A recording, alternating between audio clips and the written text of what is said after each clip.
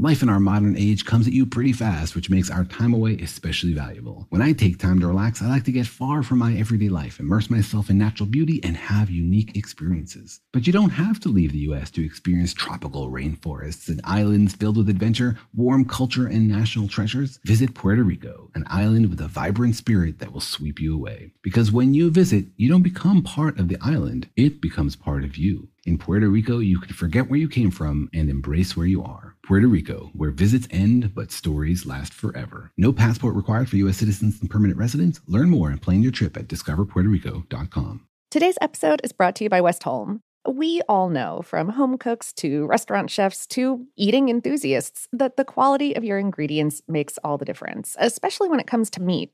Westholme, which is based in Queensland in the Northern Territory, Australia, is working with the land to create nature-led Australian Wagyu. They steward 16 million acres of rangeland, guided by the natural ecosystem where their cattle thrive. The result is high-quality Wagyu beef that reflects the terroir of Northern Australia and a flavor suited to complement any cuisine.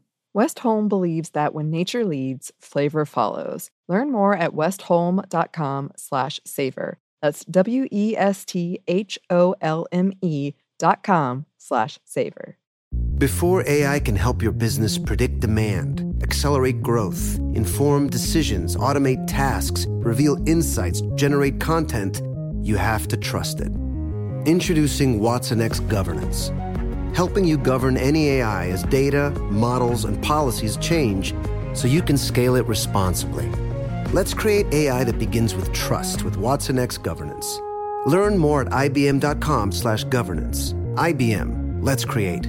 Olay's new Indulgent Moisture Body Wash covers your skin in layers of rich moisturizers and vitamin B3 complex, transforming your skin from dry and dull to moisturized, soft, and smooth in just 14 days. Feel the best in your skin and glow with confidence, all pride. For the third year, Olay Body is a proud sponsor of iHeartRadio and P&G's Can't Cancel Pride and supporter of the LGBTQ+ community. So this pride, glow with confidence, not just all month, but all year long. Check out Olay's new Indulgent Moisture Body Wash online or at your favorite retailer.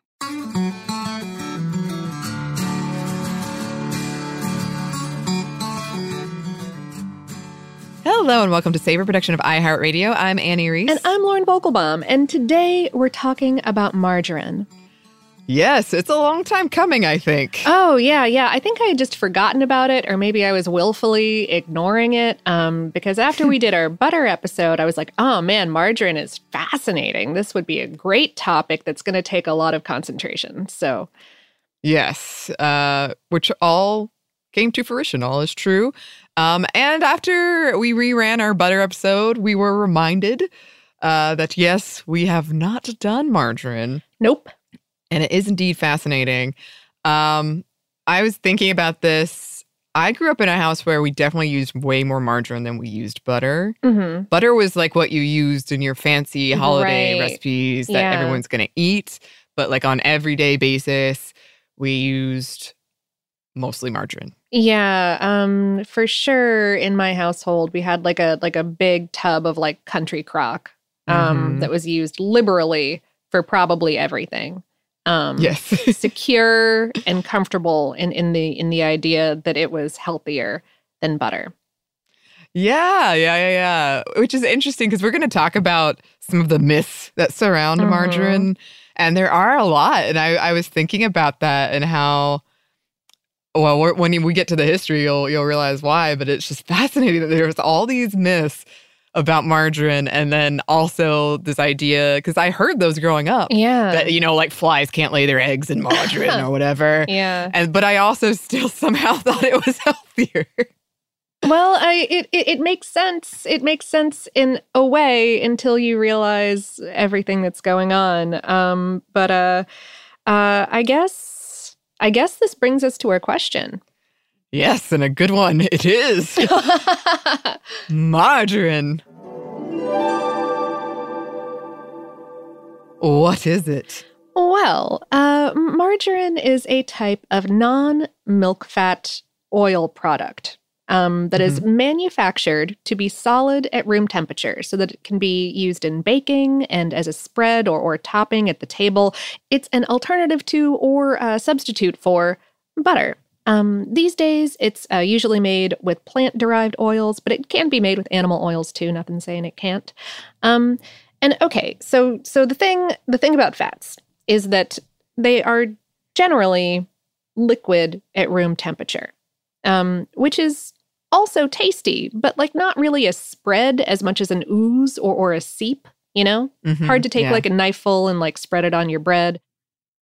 Seep it on there. Yeah. Also, it's less good for baking than a solid fat because a solidish structure of a fat will interact with stuff like flour and sugar differently than a liquid oil will, allowing you to create baked goods with various textures.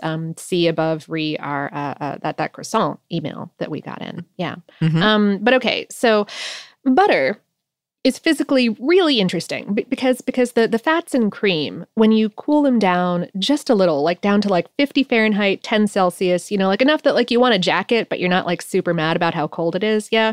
Those fats in cream will start solidifying and thus go from a liquid form into a crystal form that the remaining liquid fats will want to stick to.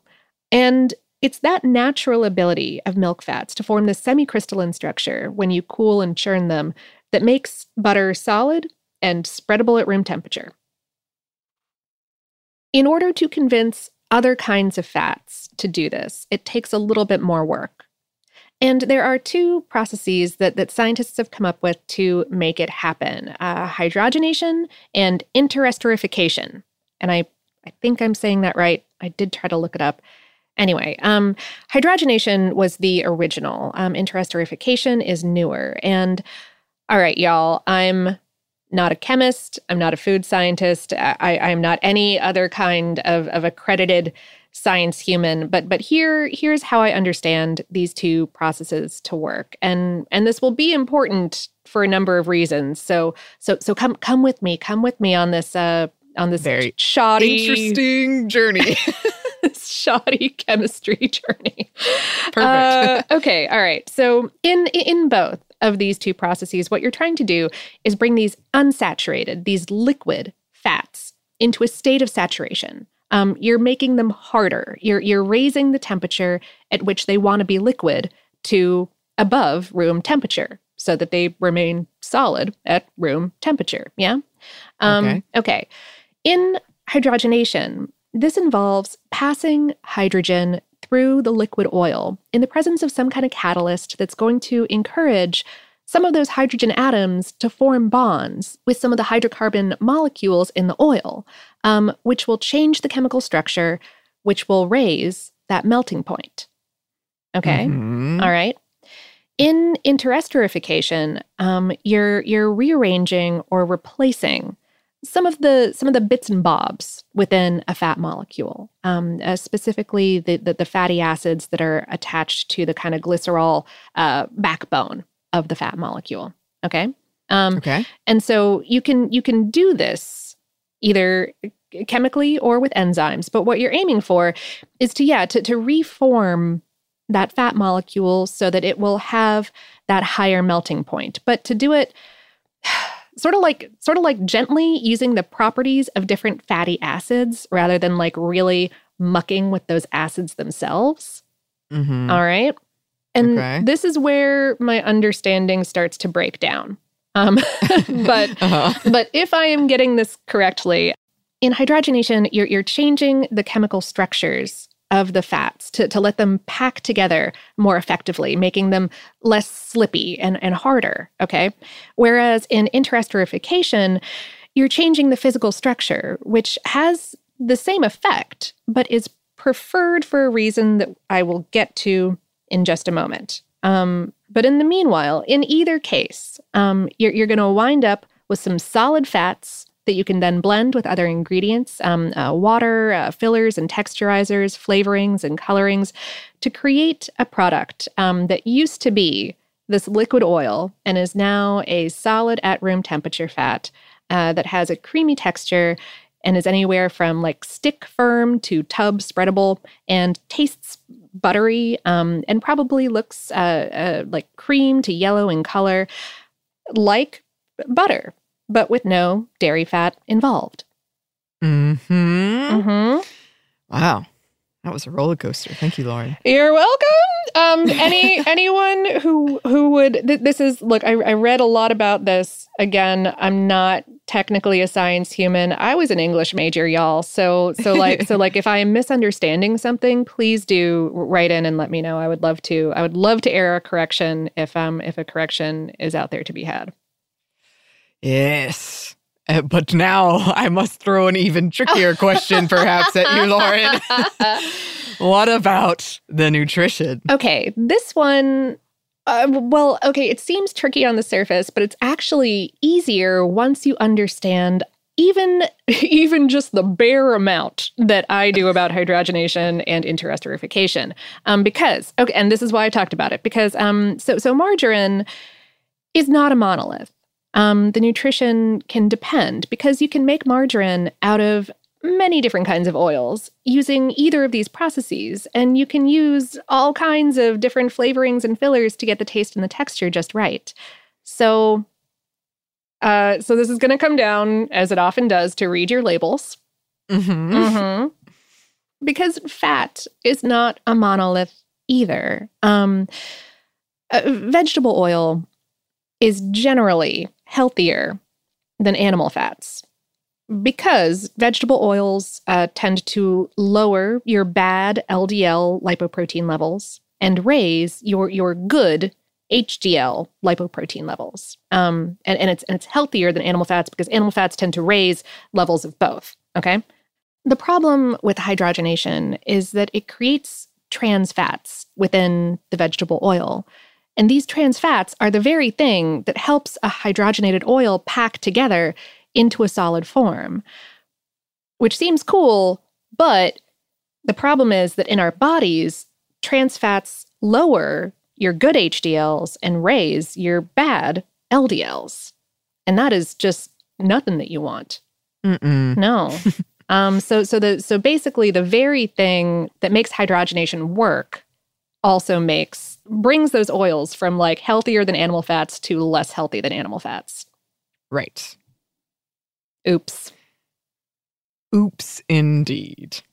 So, in all cases, margarine is like a calorie-dense food, probably.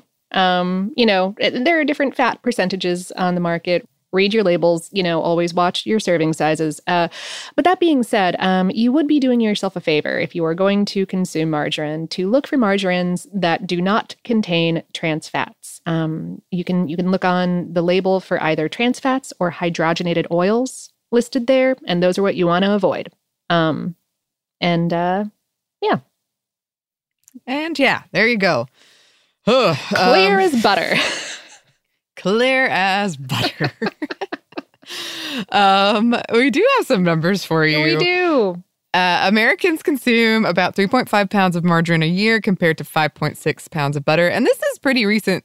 We talked about that in our butter episode, that butter is having a bit of a comeback, a bit of a moment, especially when we have had these conversations around trans fat and what is healthier and all of that. So the consumption of margarine has... You'll see, and we'll talk about it in our history section, like margarine edging out butter and then butter edging out margarine. Yeah. This back and forth. Although the commercial process used these days, given this whole revelation about trans fat, is the interesterification that does not create them. So most of the time. Yes. In 2011, America's top margarine brand, I can't believe it's not butter! ! Sold about $200 million. It's funny because in my house, I feel like we had the big Country Crock tub, but then we had spray butter that was I can't believe it's not butter. Yeah. Mix it up. Sure. Oh gosh. Spray butter in a can. Oh. I hadn't even thought about that in a very long time.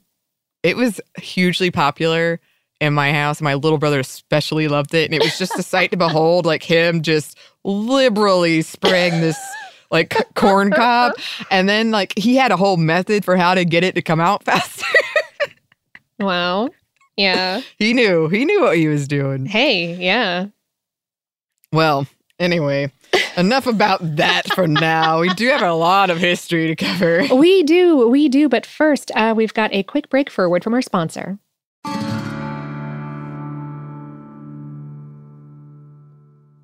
Today's episode is brought to you by Discover Puerto Rico. We've talked in a bunch of different episodes about facets of Puerto Rican cuisine, like the dish mofongo, made of savory, deep-fried mashed plantains studded with some kind of tasty protein, and the creation of the cool, creamy pina colada. But there is so much more there. I've actually never been. You have a tiny bit of experience, don't you? Yes, unfortunately, it was a very tiny bit of experience. I was there for about a day. I'm kicking myself for that now. I remember having delicious rums, delicious drinks, but I want to go back because, so many episodes we do on here when we're talking about food from Puerto Rico. I want that, and it sounds amazing. We're trying to get a Savor team trip together. Oh, absolutely. Well, I mean, we're trying to get a trip to a lot of places, but this is really top of the list. Even putting together this ad read made me hungry. I was like, oh, I want to try those things. Yeah, as we've talked about before, there are influences there from African and Spanish and native Taino foodways. The culinary scene sounds amazing, and we want to go, and I'm hungry. No passport is required for U.S. citizens and permanent residents. You can learn more and plan your trip at discoverpuertorico.com. Dad deserves something really nice for Father's Day, but let's face it, we usually don't do it. Big gifts are for Mother's Day. Picking something up on the way is for Father's Day. Well, let's make Father's Day something this year with the Bartesian Cocktail Maker. It whips up over 60 premium cocktails on demand, each ready at the push of a button. And right now, you get $50 off the Bartesian Cocktail Maker when you buy one pack of Dad's favorite cocktail capsules. Dad will publicly love that you saved $50 on the countertop machine that crafts premium cocktails on demand. And he'll secretly love that you splurged on him for Father's Day with the gift of a Bartesian. Because the only thing that lets Dad know he's the world's number one dad better than a world's number one dad coffee mug is an artisan cocktail in his hand. Make Dad's Father's Day and Father's Day cocktails with all natural juices and bitters without making any mess at all. Visit BARTESIAN.com/father to get $50 off the best premium cocktail maker for Dad at the best price for you. Bartesian. Premium cocktails on demand. Glow with your best skin. Be confident in your skin. Be brave in your skin. With Olay's new Indulgent Moisture Body Wash, cover your skin in layers of rich moisturizers and vitamin B3 complex, transforming your skin from dry and dull to moisturized and smooth in just 14 days. Feel the best in your skin and glow with confidence, all pride. Olay Body is a proud sponsor and supporter of iHeartRadio and P&G's Can't Cancel Pride, raising funds and support for the LGBTQ+ community. Olay Body wants you to feel empowered to live with confidence in your own skin, not just all month, but all year long. And when you feel the best in your skin, you can do anything. So this pride, glow with confidence with the help of Olay Body. Check out Olay's new Indulgent Moisture Body Wash online or at your favorite retailer. Happy Pride! This Father's Day, shop at the Home Depot to find the perfect gift to help Dad be everything he can be. Because your dad is more than just a dad. He's groundskeeper of the yard, the perfecter of the patio, and the cleaner of the clippings. He's the weed-fighting, hedge-trimming, leaf-blowing lord of the lawn. He sees the job, and he gets it done. Because your dad is a doer. So show him you appreciate everything he does with the tools he needs to power up his landscaping game. This Father's Day, give him the convenience and gas-like power of innovative and durable Milwaukee cordless outdoor tools from the Home Depot. Plus, get up to $150 off select Milwaukee tools. For everything Dad does, everything he is, and everything he can be, find the perfect Father's Day gift at the Home Depot. How doers get more done. Shop for Father's Day now in stores or online at homedepot.com.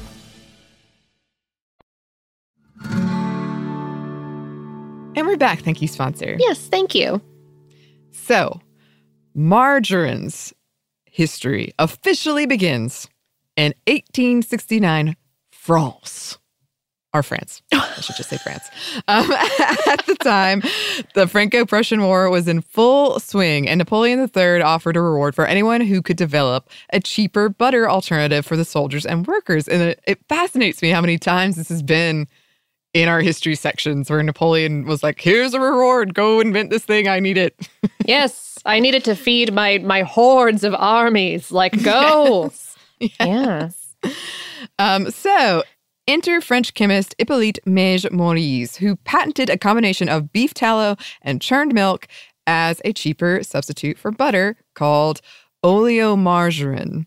However, it wasn't as successful as Napoleon hoped, or Mege Maurice, who died poor.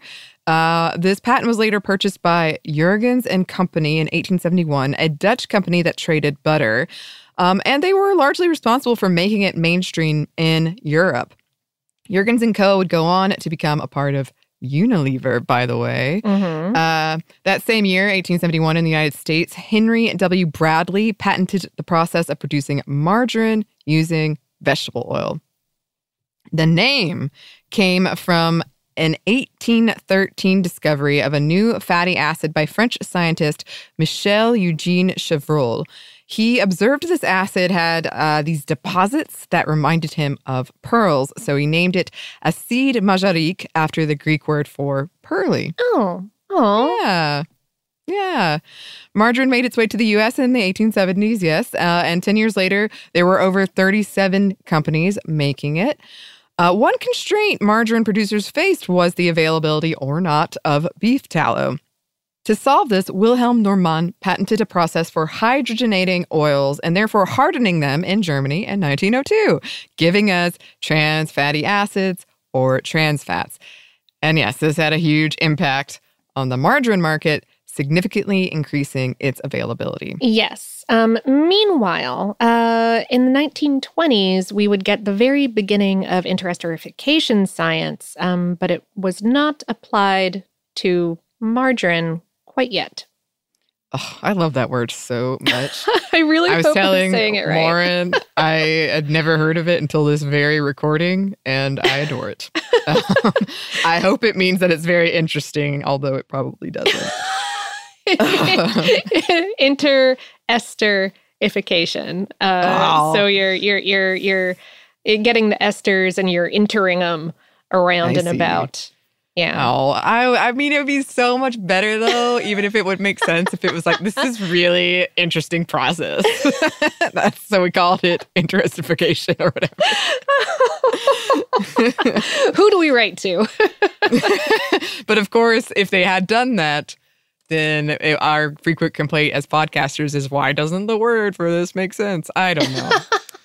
Never happy as food podcasters. We're not continually dissatisfied. That's us. Yes. Yeah, that's us. Okay, so switching gears, the Great Depression of the early 1930s bolstered the margarine industry too, both because margarine was cheaper than butter and there was a shortage of animal fats at the time. And also around this time, margarine was kind of an unappealing shade of white. I heard like grayish white, maybe like just a not super appetizing looking thing.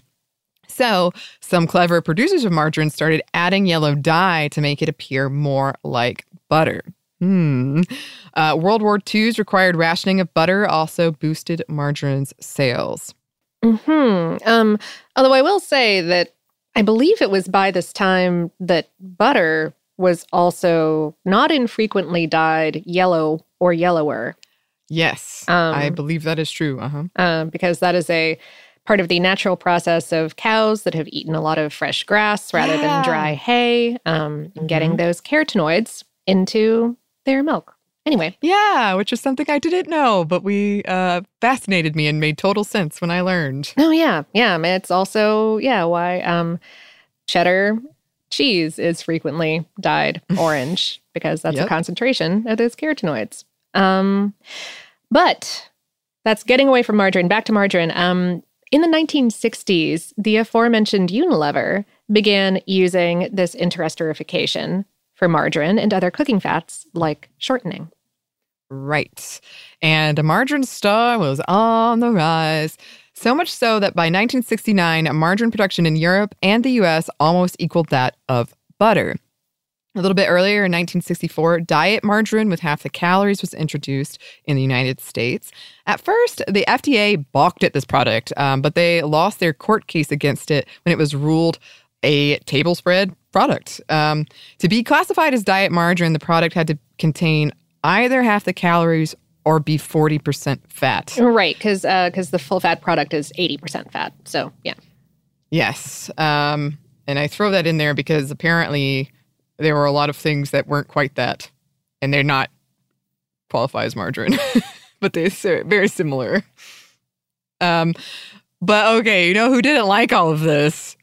The butter industry. Oh no, they did not.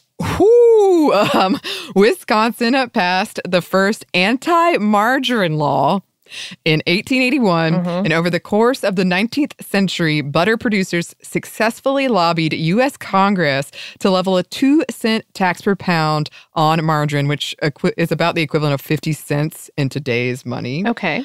And by 1900, over 30 states had passed laws prohibiting adding artificial dyeing in margarine to make it look more like butter.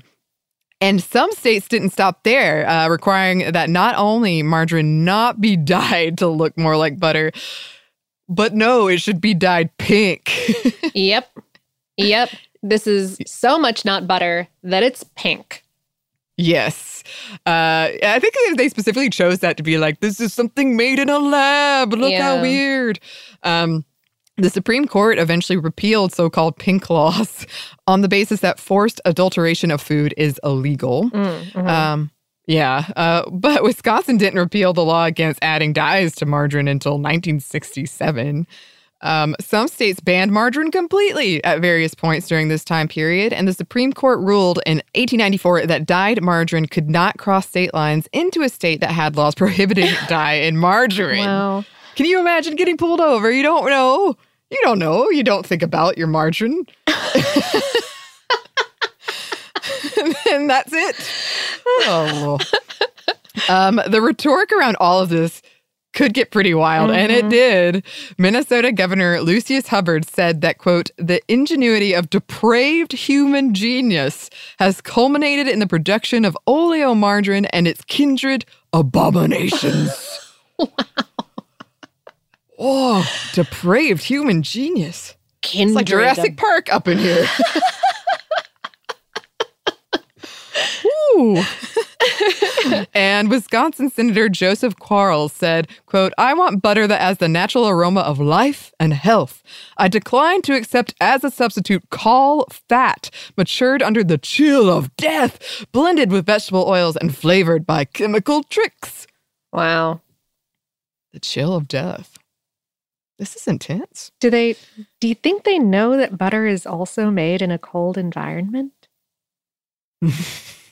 I suspect they might have been being a bit fiery for political purposes. To be fair, I did not look up what temperatures margarine is made at, but I think it is. I think it's higher temperatures. Anyway, okay, please continue. Foolish senator doesn't know. Cartoonists on the butter side of the aisle drew images of all sorts of things being dropped into butter, like shoes, cats. Oh. I mean, not butter, margarine. Heaven forbid. Right, yeah. Heaven forbid that happened to butter. Advertisements depicted all of this too. In some cases, breaking any of these laws around margarine meant jail time and or fines, and like steep fines. And dairy companies employed detectives to investigate potential crimes. And this also led to margarine smuggling within states within the strictest laws. So some estimates put the sale of so-called bogus butter at 60 million pounds by 1886. Wow. And some publications dubbed this whole thing the Oleo Wars. I love it. Yeah. I mean, that's pretty intense. Not all Congress members were on board with this shaming of margarine. Congressman Albert Burleson said about it, "Never in the history of the world has a food product been so persistently and outrageously misrepresented as oleomargarine." Wow. I'm trying to think if that's true. I don't think it has. Like, remember what people said about tomatoes? It's been intense. In general, people get fired up about a food product. They do indeed. And then the Miracle Berry, that one. Right, yeah. Huh. I guess sugar in general was pretty successful with. Oh. Anyway. It's definitely up there. Oh, I'll give them that. And the U.S. was not the only one putting laws in place restricting the margarine industry. Canada banned all margarine sales from 1886 to 1949. The only exception being during a butter shortage caused by World War I. Yeah, Canada also has a huge dairy industry. And here we enter margarine intrigue. Ooh. So, before 1949, Newfoundland was still a British colony, not part of Canada yet. And Newfoundland loved margarine. They didn't really have a dairy industry there. It's too cold, and importing butter is expensive. So margarine was way more available, way cheaper, and they fortified it with vitamins A and D, which locals were lacking, and the manufacturing plants employed a bunch of people. Good times all around. Yay, margarine. So there was a lot of margarine in Newfoundland, and there was some serious margarine bootlegging across the border into Canada, up until about a year after they became a province, at which point Canada finally gave up and revised the law to leave the manufacture, import, and export of margarine up to the provinces. Wow. So much margarine intrigue. Margarine smuggling. Yeah. People wanted that margarine. They did. And even after the total ban went away, it wasn't until 2008 that laws preventing dyeing of margarine were lifted. Mm-hmm. Some sellers in both Canada and elsewhere got around this by selling their product with a packet of food coloring that you could knead in. Oh, I've never wanted something that I'm going to eat to be yellow that hard. Like, yeah, I mean, especially I'm just imagining kneading. That sounds like such a messy process to me. Gosh. I mean, y'all do you. If that's what you're into, if anyone has proud memories of kneading their color into their margarine, I'm with you. I support it. I want to hear all about it. Oh, yes, please. I feel like I would have been like, it's fine, the color that it is. This is a fine color. Yeah. I could be wrong. I don't know. Yeah, me too. I feel like a lot of margarine I've had in my life has been almost white. It hasn't bothered me. Yeah, a lot of butter that I have is almost white. That's true. Good point. Okay, well, speaking of, at the same time, butter did suffer some legal obstacles of its own. Congress passed a law in 1923 outlawing any additions to butter, even additives that would have helped it be more spreadable. And I know we talked about this in our butter episode, but I love the story so much. It's worth mentioning again. In 1955, participants in a senatorial taste test in Wisconsin, which is the dairy state, if you didn't know, were blindfolded and tasked with tasting the difference between margarine and butter. All but one got it right. The one that was wrong, Gordon Roselip. He insisted the margarine was butter. Just couldn't believe it. Yeah. Oh, which is funny, eh? Only to find out his wife had been swapping out his butter for margarine for years due to worries about his health. Oh, I do love that story. That is so good. Because he was so outraged. He's like, no, I know, so I've had butter. Adamant. Yeah. He couldn't believe it wasn't butter. Oh no. You're welcome. Still, margarine was popular. In the United States, margarine consumption per person per year surpassed that of butter in 1965. In the 1970s, the average American was eating an annual 10 pounds of margarine. And by 1975, Americans were eating twice as much margarine as butter. Ooh. Beginning in 1981, several margarine butter products, combinations of margarine and butter, began entering the U.S. market containing somewhere from 40% butter to only 5%. And these were popular because they spread better like butter, but they also had the perceived health benefits of margarine. And a number of low-fat margarine spreads, like a 20 to 40% fat, started coming out in the late 80s and early 90s. And these gained serious popularity in both the U.S. and the EU. They were around 75% of both spread markets by 1995. The spread markets. Mm-hmm. And this was at the time of a health movement around saturated fats versus unsaturated fats. Several news stories, articles, charities, professionals came out against saturated fats present in butter, claiming it caused all kinds of negative health outcomes, particularly heart disease, and that unsaturated fats, and thus margarine, these were the healthier alternatives. Mm-hmm. As a result, many fast food companies pivoted to using trans fats over animal fats, with the additional benefit that they didn't need to be changed out as much, like the oil didn't need to be changed out. Because they can also act as a stable preservative by reducing rancidity, several mass-produced products, particularly baked goods, began using trans fats too. Mm-hmm. And this whole thing did just about a complete 180 in the 1990s when new research suggested that there was a dark side to the consumption of trans fats when it comes to health. This started to translate into government policy in the 2000s. Denmark almost completely banned trans fats in 2003. Other European countries adopted similar measures soon after. In 2006, the New York legislature banned trans fats from the state's restaurants. And in 2013, the FDA ruled that, quote, partially hydrogenated oils are no longer generally recognized as safe, GRAS, in human food. Wow. Yep. Now, all the articles I found about this, a lot of them were pretty clear on this hasn't necessarily been replicated. And some of these studies people were citing at the time had not been replicated and perhaps didn't use the best methodology. As always, the Savor motto, bodies are complicated, more research is needed. But yeah.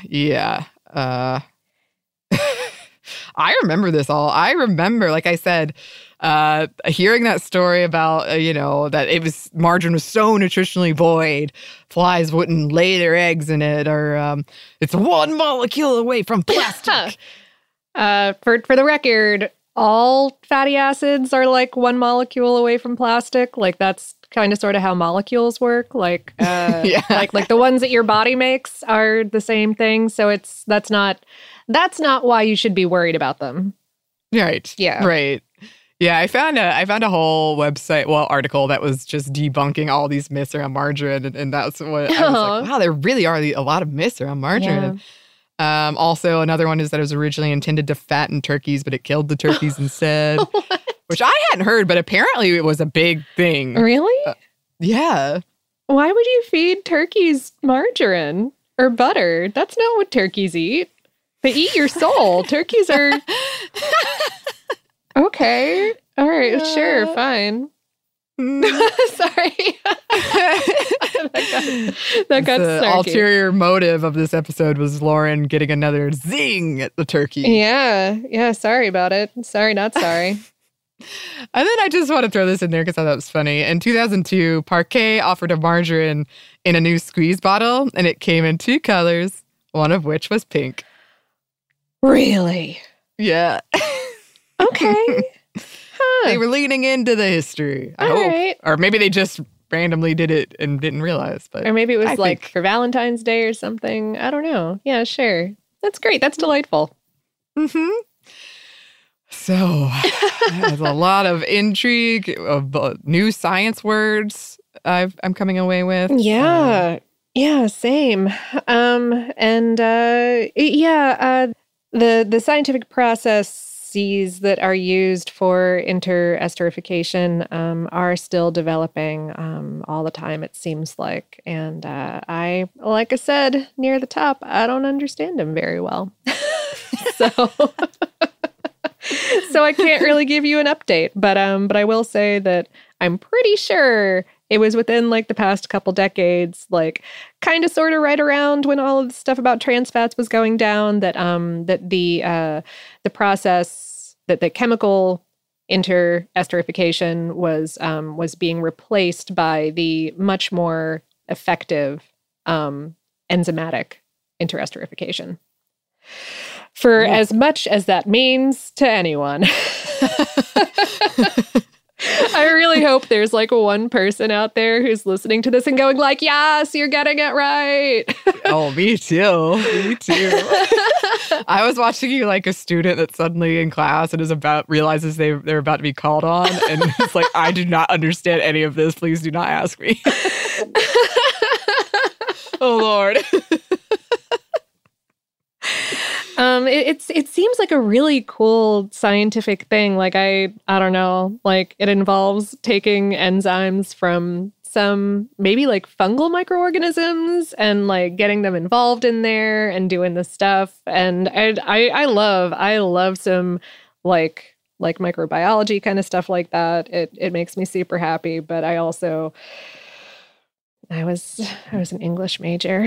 I read a lot of Foucault, y'all. I don't know what to tell you about chemistry. Yep. Every now and then there's an episode where I'm like, oh, don't be Lauren in this one, and margarine was one. Yikes.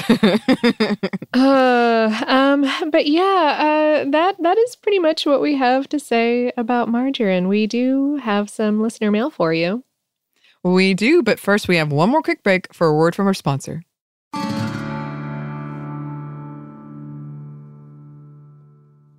Today's episode is brought to you by Discover Puerto Rico. We've talked in a bunch of different episodes about facets of Puerto Rican cuisine, like the dish mofongo, made of savory, deep-fried mashed plantains studded with some kind of tasty protein, and the creation of the cool, creamy piña colada. But there is so much more there. I've actually never been. You have a tiny bit of experience, don't you? Yes, unfortunately, it was a very tiny bit of experience. I was there for about a day. I'm kicking myself for that now. I remember having delicious rums, delicious drinks, but I want to go back because, yeah, so many episodes we do on here when we're talking about food from Puerto Rico. I want that, and it sounds amazing. We're trying to get a Savor team trip together. Oh, absolutely.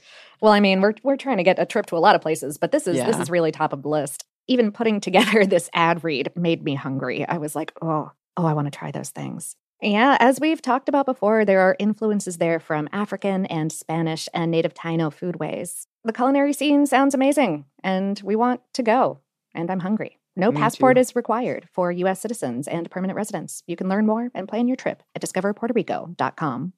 Dad deserves something really nice for Father's Day, but let's face it, we usually don't do it. Big gifts are for Mother's Day. Picking something up on the way is for Father's Day. Well, let's make Father's Day something this year with the Bartesian Cocktail Maker. It whips up over 60 premium cocktails on demand, each ready at the push of a button. And right now, you get $50 off the Bartesian Cocktail Maker when you buy one pack of Dad's favorite cocktail capsules. Dad will publicly love that you saved $50 on the countertop machine that crafts premium cocktails on demand, and he'll secretly love that you splurged on him for Father's Day with the gift of a Bartesian. Because the only thing that lets Dad know he's the world's #1 dad better than a world's #1 dad coffee mug is an artisan cocktail in his hand. Make Dad's Father's Day and Father's Day cocktails with all natural juices and bitters without making any mess at all. Visit BARTESIAN.com/father to get $50 off the best premium cocktail maker for Dad at the best price for you. Bartesian. Premium cocktails on demand.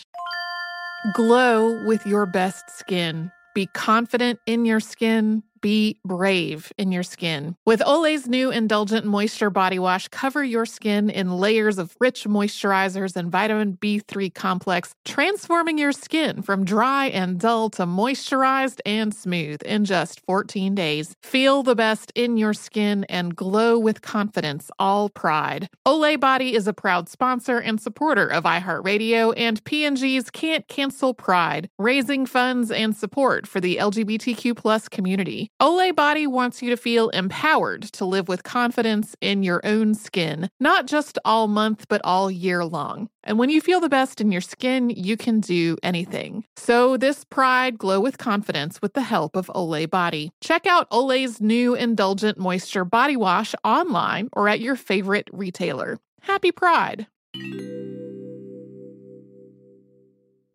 This Father's Day, shop at the Home Depot to find the perfect gift to help Dad be everything he can be. Because your dad is more than just a dad. He's groundskeeper of the yard, the perfecter of the patio, and the cleaner of the clippings. He's the weed-fighting, hedge-trimming, leaf-blowing lord of the lawn.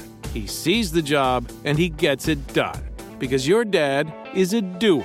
So show him you appreciate everything he does with the tools he needs to power up his landscaping game. This Father's Day, give him the convenience and gas-like power of innovative and durable Milwaukee cordless outdoor tools from the Home Depot. Plus, get up to $150 off select Milwaukee tools. For everything Dad does, everything he is, and everything he can be, find the perfect Father's Day gift at the Home Depot. How doers get more done. Shop for Father's Day now in stores or online at homedepot.com.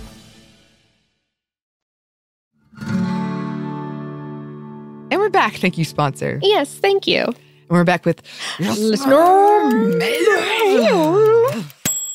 It was supposed to be a menacing spread. Because, yeah. Because apparently... I got the menace, and I think I got the spread, but I'm not sure that I put them together in the correct... Yeah.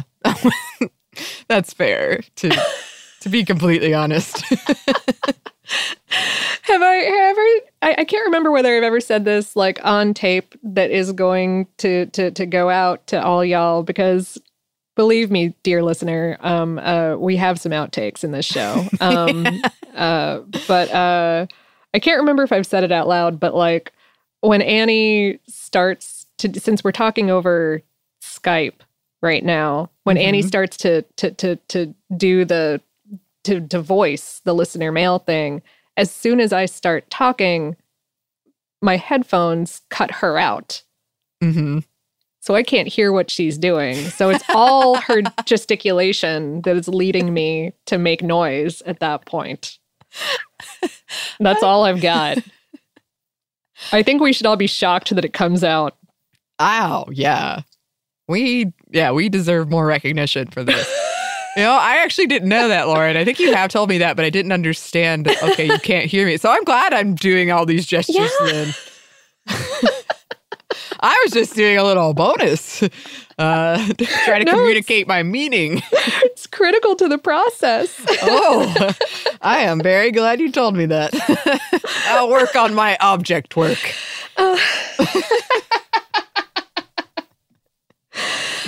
Oh, heck. New mission. All right. Anyway. Camilla wrote, I'm a little behind on the podcast and just listened to the ice cream truck episode. I was quite surprised that you discussed Mr. Softy without touching on the death threats. What? I know. As a New Yorker, I'm used to the ubiquitous Mr. Softy trucks in the summer, including the one that would park outside of my Queens apartment for hours every summer, playing the jingle on an endless loop.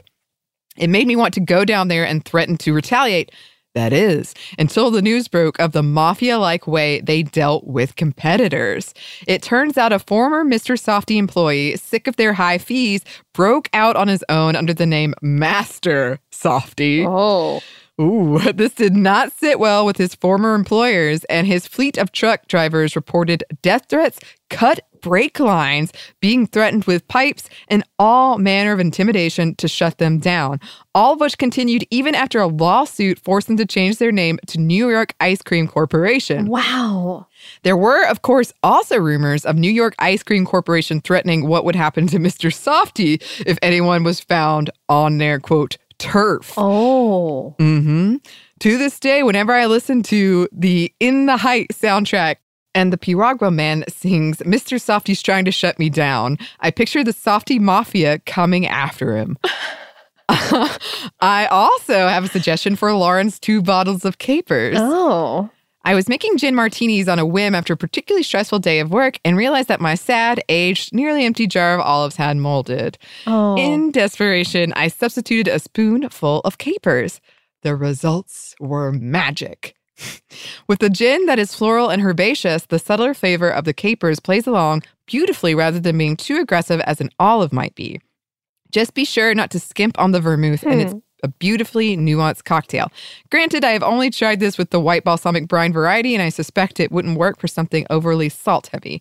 Capers are a staple in my kitchen now for a subtle acid salt note in salads, on pizza, in sandwiches, and of course, in martinis. Just thought you might enjoy. Oh gosh. I've been meaning to get some martini fixins. That sounds delicious. I've been craving martinis, which I like to think is more than just wanting to drink a glass full of gin. Get that salt in there. Yeah, sure. Like the olive or not. I don't know. It's also the vermouth. I also like glassfuls of vermouth. Mm-hmm. Good stuff. Emma wrote, I just finished your recent episode on Victory Gardens on my commute home from my job and thought it was time to send in my second email to you. The first being about Swedish fika and cinnamon buns almost a year ago. I hope that I'm saying that correctly again. Anyway, okay. Allotments are still very much a thing here in Sweden, and they are a hot commodity, even more so this year.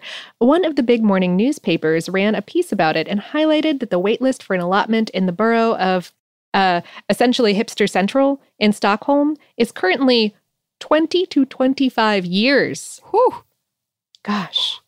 Now, on to one of my favorite things, apples. I'm not a big fan of wine, so my wine-loving parents have tried everything to get me to like it.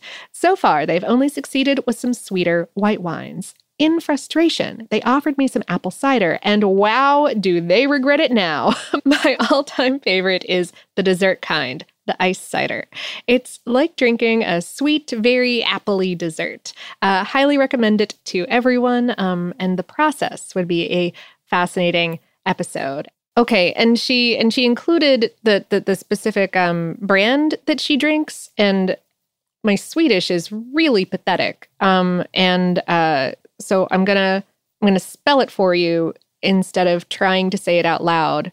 It's B-R-A with an umlaut, N-N-L-A-N-D. Okay? Yeah. Look for that one. And I know that there's a better term for it than A with an umlaut. I repeat. I loved it. I understood exactly what you meant. Also, I'm looking at it, so that helps.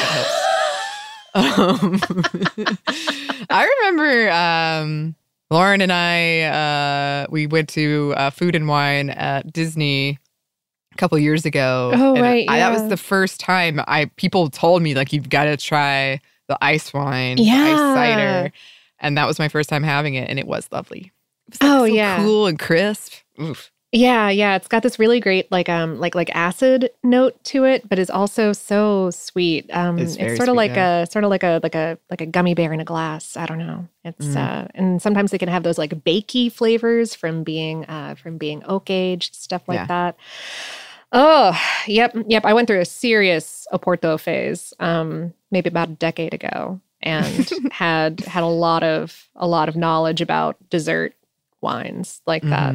I love this. You always have a phase. Yeah. Oh, yeah. Yeah, I loved it. And we did the flight, so we got to try a bunch of different types. It was really nice. Right. Yeah. And a short one that we wanted to include in here after our call for names for Victory Gardens that's not Victory Garden. Susan wrote, Guys, of course the term should be Corona crop or COVID crop. At work, I call the plexiglass shields around my desk my Corona cage. Oh. Corona crop. I like it. Corona crop. Yeah. It's got a good ring. It tracks. Mm-hmm. Yeah. So thanks to all of those listeners for writing to us. If you would like to write to us, you can. Our email is hello@savorpod.com. We're also on social media. You can find us on Facebook, Twitter, and Instagram @SavorPod, and we do hope to hear from you. Savor is a production of iHeartRadio. For more podcasts from iHeartRadio, you can visit the iHeartRadio app, Apple Podcasts, or wherever you listen to your favorite shows.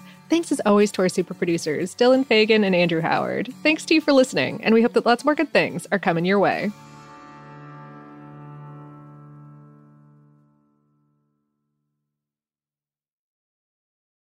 Life in our modern age comes at you pretty fast, which makes our time away especially valuable. When I take time to relax, I like to get far from my everyday life, immerse myself in natural beauty, and have unique experiences. But you don't have to leave the U.S. to experience tropical rainforests and islands filled with adventure, warm culture, and national treasures. Visit Puerto Rico, an island with a vibrant spirit that will sweep you away. Because when you visit, you don't become part of the island, it becomes part of you. In Puerto Rico, you can forget where you came from and embrace where you are. Puerto Rico, where visits end but stories last forever. No passport required for U.S. citizens and permanent residents. Learn more and plan your trip at discoverpuertorico.com. This is Malcolm Gladwell from Revisionist History. eBay Motors is here for the ride. With some elbow grease, fresh installs, and a whole lot of love, you transformed 100,000 miles and a body full of rust into a drive that's all your own. Brake kits, LED headlights, whatever you need, eBay Motors has it. And with eBay Guaranteed Fit, it's guaranteed to fit your ride the first time, every time, or your money back. Plus, at these prices, you're burning rubber, not cash. Keep your ride or die alive at ebaymotors.com. Eligible items only. Exclusions apply. Olay's new Indulgent Moisture Body Wash covers your skin in layers of rich moisturizers and vitamin B3 complex, transforming your skin from dry and dull to moisturized, soft, and smooth in just 14 days. Feel the best in your skin and glow with confidence, all pride. For the third year, Olay Body is a proud sponsor of iHeartRadio and P&G's Can't Cancel Pride and supporter of the LGBTQ+ community. So this pride, glow with confidence, not just all month, but all year long. Check out Olay's new Indulgent Moisture Body Wash online or at your favorite retailer. Happy Pride from Tomboy X, celebrating pride in the queer community all year. Queer founded, queer run, and the makers of the original boxer briefs for women, creating sustainable size and gender inclusive underwear, swimwear, and loungewear for all bodies so you feel comfortable in your own skin. Tomboy X just dropped their Pride 24 collection. Obsessively fit tested for all-day comfort in sizes 3 extra small through 6X. Visit tomboyx.com.